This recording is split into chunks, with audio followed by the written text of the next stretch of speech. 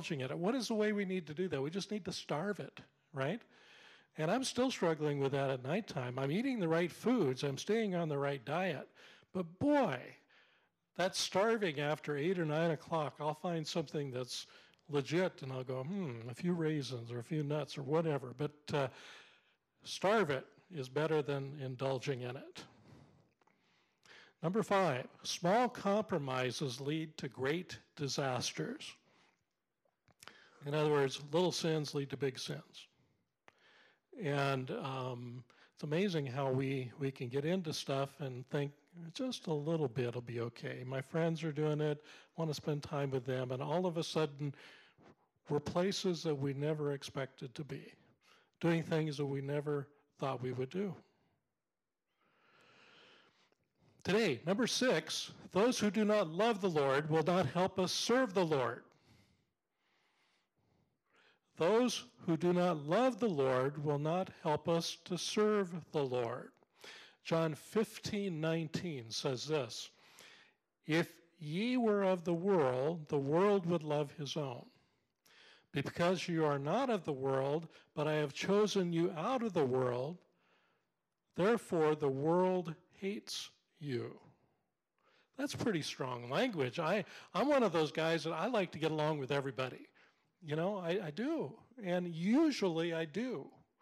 Except when I don't know that I'm not, right? But that's just my personality.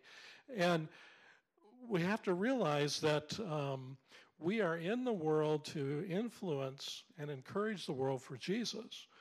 But when we spend too much time and time in the wrong ways with those that drag us down, boy, we're in trouble. So again, the principle, those who do not love the Lord will not help us to serve the Lord. Now, this principle not only affects my habits. In other words, say for example, I was struggling with drinking too much. And I had an apartment right over a bar. You might want to think about that, get a clue that having an apartment right over the bar and you're struggling with alcohol is not going to help you too much.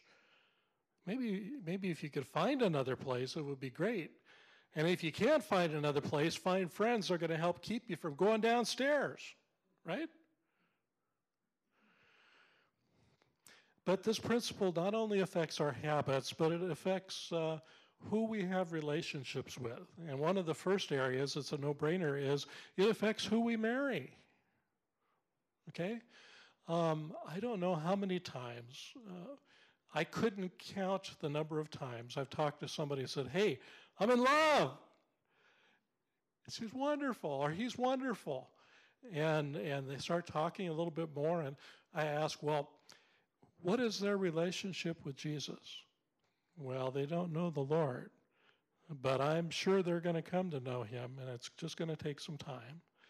And I start praying right then, "Lord, help me to have the right words to say so that I don't condemn them, but I speak truth and say, you're in trouble."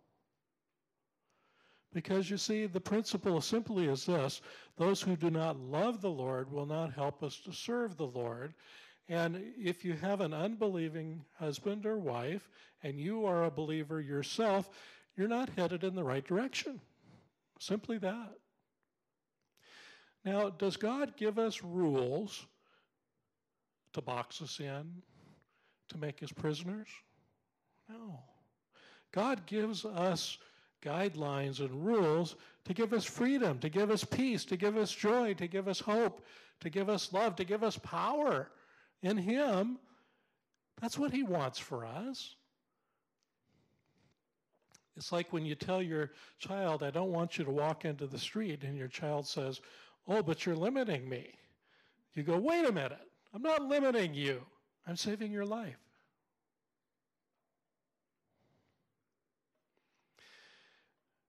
There's a great verse in 1 Corinthians 6:14 that speaks to this issue specifically in our relationships.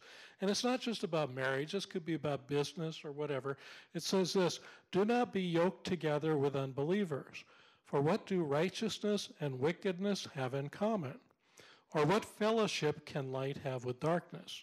That doesn't mean don't spend time with unbelievers, but it does mean don't tie yourself together with them like two oxen who have a yoke on them and they're both pulling in the same direction. If you have a believer and an unbeliever, it's like taking two oxen and facing one this way and one this way and putting a yoke on them and telling them to go the same direction. Not going to happen. So this principle affects not only who we marry, but it affects who we do business with, and it also affects who we allow to influence or to have influence in our lives. By the way, this business one, it's very interesting. Have you heard the statement, it's almost easier to do business with a non-Christian than a Christian sometimes, because Christians can really mess you up as far as not being trustworthy. There are some that aren't. What an unfortunate thing to say. That's not the way we should be. And I'm glad that you aren't. But folks, if an unbeliever thinks that about a Christian, my goodness, that's a scary witness for the Lord. Be trustworthy. Spend time with people who are trustworthy. Spend time with people who love Jesus and are trustworthy. And if it's a Christian that you know is not trustworthy and not loving Jesus, you better be careful. Find someone who doesn't love Jesus and is trustworthy, and at least you can, you just be careful in your relationships. Now, those who do not love the Lord will not help us serve the Lord, and this affects who we allow to have influence in our lives. Joshua 24:15 says this, "But if serving the Lord seems undesirable," by the way, this is Joshua talking to the people after they've conquered the land. They've taken all these cities and they've conquered them, and they're dividing the spoils together. This is just before Joshua dies. He's over, I forget how old he was, 100 and something. But before he dies, he says, "But if serving the Lord is undesirable to you, then choose for yourselves this day whom you will serve, whether the gods your ancestors served beyond the Euphrates, or the gods of the Amorites in whose land you are living. But as for me and my household, we will serve the Lord." Isn't it amazing how God gives us choices, even after all of this triumph and all of this taking of the land? The people still had to make a choice on a day-to-day basis. Who will I serve? Joshua said, "As for me and my house, we will serve the Lord." And when you get surrounded by those who influence you in a bad direction, you have trouble with that commitment, don't you? Or you don't even make that commitment.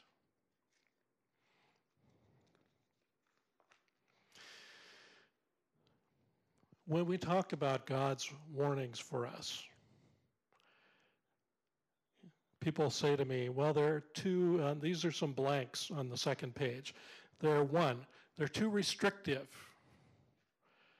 They take away my joy. They're punishing. They take away my freedom. They're cruel. They're hurtful.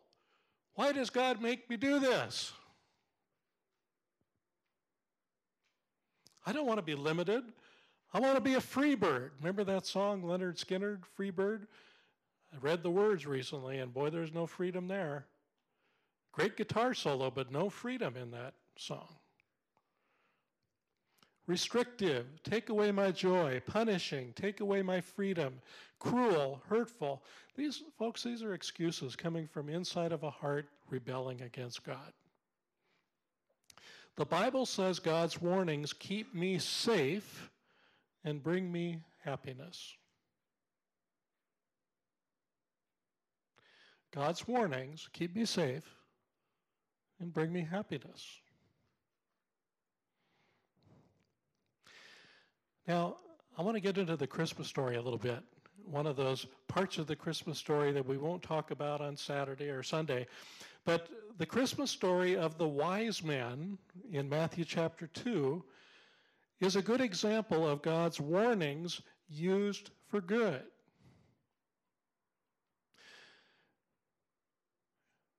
A good example of God's warnings used for good. Take your Bibles, turn to Matthew chapter 2.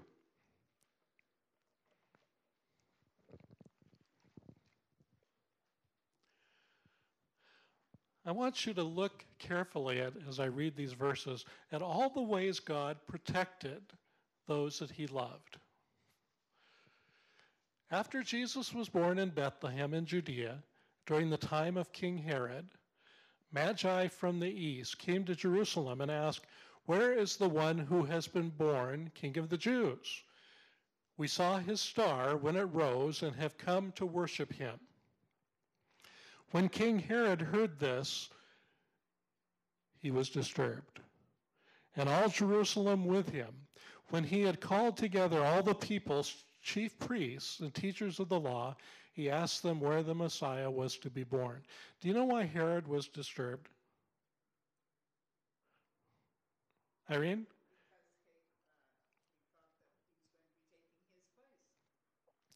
Yes, Herod was disturbed because he had been called the King of the Jews. In fact, he liked that title, King of the Jews.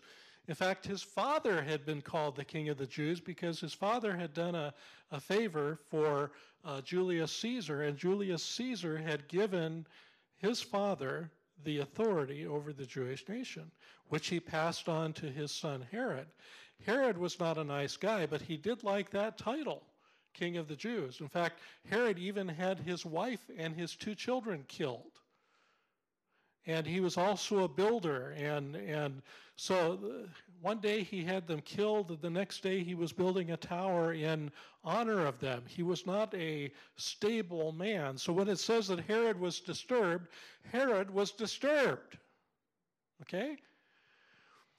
And he was called King of the Jews, and when he heard somebody else was called King of the Jews, and especially this little baby being born, he's worried.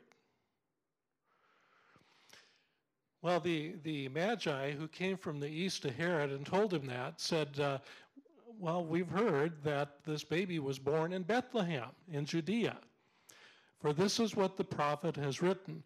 Now, you realize that even these wise men saw what the Old Testament said, and they were from the east. They said in the Old Testament, it says, "But you, Bethlehem, in the land of Judea, or Judah, are by no means least among the rulers of Judah, for out of you will come a ruler who will shepherd my people Israel." Wait, go back to that for a second. You know, God is a straight shooter, even throughout the whole history. And here we have in the Old Testament this verse that says, "For out of you will come a ruler who will do what? Rule? No, who will shepherd." They never did understand Jesus, did they? He had all the power, but he was also a shepherd. He wasn't out to use his power for his own glory, but to shepherd us. I just hadn't caught that before. "For out of you will come a ruler who will shepherd my people Israel." Keep going. "Then Herod called the Magi secretly and found out from them the exact time the star had appeared. He sent them to Bethlehem and said, 'Go and search carefully for the child. As soon as you find him, report to me so that I may go and worship him.'" Right. You see the deceit in that phrase? Hey, I want you to find him because I want to worship him too. Well, Herod was disturbed, and he was not going to go worship the Christ child. After they had heard the king, they went on their way, and the star they had seen when it rose went ahead of them until it stopped over the place where the child was. When they saw the star, they were overjoyed. On coming to the house, they saw the child with his mother Mary, and they bowed down and worshiped him. When the wise men, we're talking about guys who would be like knights in shining armor, you know, like pretty high muckety-muck from the east. Who did they come to worship when they came to the house? Was it Joseph and Mary? No, a little baby. So God was working in some way in the hearts of these guys who were from the east, who were noblemen, men of great affluence, to where all of a sudden, hi, Dad and Mom, but we want to get on our knees before your baby. Then they opened their treasures and presented him with gifts of gold, frankincense, and myrrh. When I was little, I used to say gold, Frankenstein, and myrrh. And having been warned in a dream not to go back to Herod, they returned to their country by another route. There's a sighting of God in action protecting these men, saying, don't go back to Herod. You can't trust him. He's disturbed. He wants to kill Jesus, and he's going to kill you too if you go back. So go back another way. God's protecting them, keeping them away from someone who's going to hurt them and not to help them. Keep going. When they had gone, an angel of the Lord appeared to Joseph in a dream. Another protection. Get up, take the child and his mother and escape to Egypt. Stay there until I tell you, for Herod is going to search for the child to kill him. Is that it? Okay. I actually saw the house where Joseph and Mary lived in Egypt, in Alexandria, Egypt. At least they think that's the house. And it's like this hole where you can look down into it and you go, is that a house? But that's where they say Joseph and Mary lived, in Alexandria, when God told them to go. Now, can you believe this? Here you have a young couple that are not only taken away from their home for a census where they have to go to Bethlehem. They go from Nazareth to Bethlehem, but all of a sudden they have to go even further to Egypt. And why did they do that? Simply because God says you need to do that so that Herod doesn't kill you. I want to protect you. I want to protect my son. You see, God is good at protecting us and taking care of us. Now, Joseph and Mary could have said, no, we don't want to go down there. We need to go back home to our home in Nazareth. Be with the people that love us and to show them our new little baby. Well, aren't you glad Joseph and Mary obeyed? Joseph was a what kind of a man? Righteous man. We don't know a lot about Joseph, but we know he was a righteous man. He did right things. He listened to God. He obeyed him. And that's all we really need to know about Joseph. God's warnings keep me safe and bring me happiness.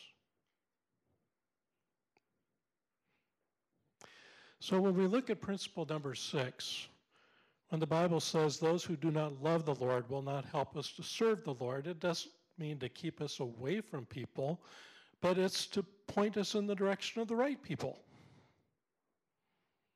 so that we will be safe, so that we will be happy. Let's go back to those verses that we were working on together, and let's say them together. Blessed, let's say it together. Blessed is the one who does not walk in step with the wicked, or stand in the way that sinners take, or sit in the company of mockers, but whose delight is in the law of the Lord, and who meditates on his law day and night. You realize that the book of Psalms, this whole long book of prayers to God, begins with the word blessed. And what does blessed mean? What? Happy. The book of Psalms begins with the word happy. When I was a year old and some friends gave us a little puppy, Cocker Spaniel puppy, the first word I said was happy. So we named Happy Happy. I had Happy for 17 years, little Cocker Spaniel. Happy was cool, a wonderful dog. But that was the first word that came out of my mouth. That's the first word that comes out of King David in describing his relationship with God and what it is like when we do right things, when we listen to what God has to say to us. Well, let's stand together, close in prayer, and I hope to see you Saturday night and maybe Sunday morning. And let's keep praying for each other this week. Dave, right? Say your name? Is it Dave? Nice to meet you, man. It takes 3 or 4 times for me to get the name right, but thanks for coming this morning. Thank you. Father,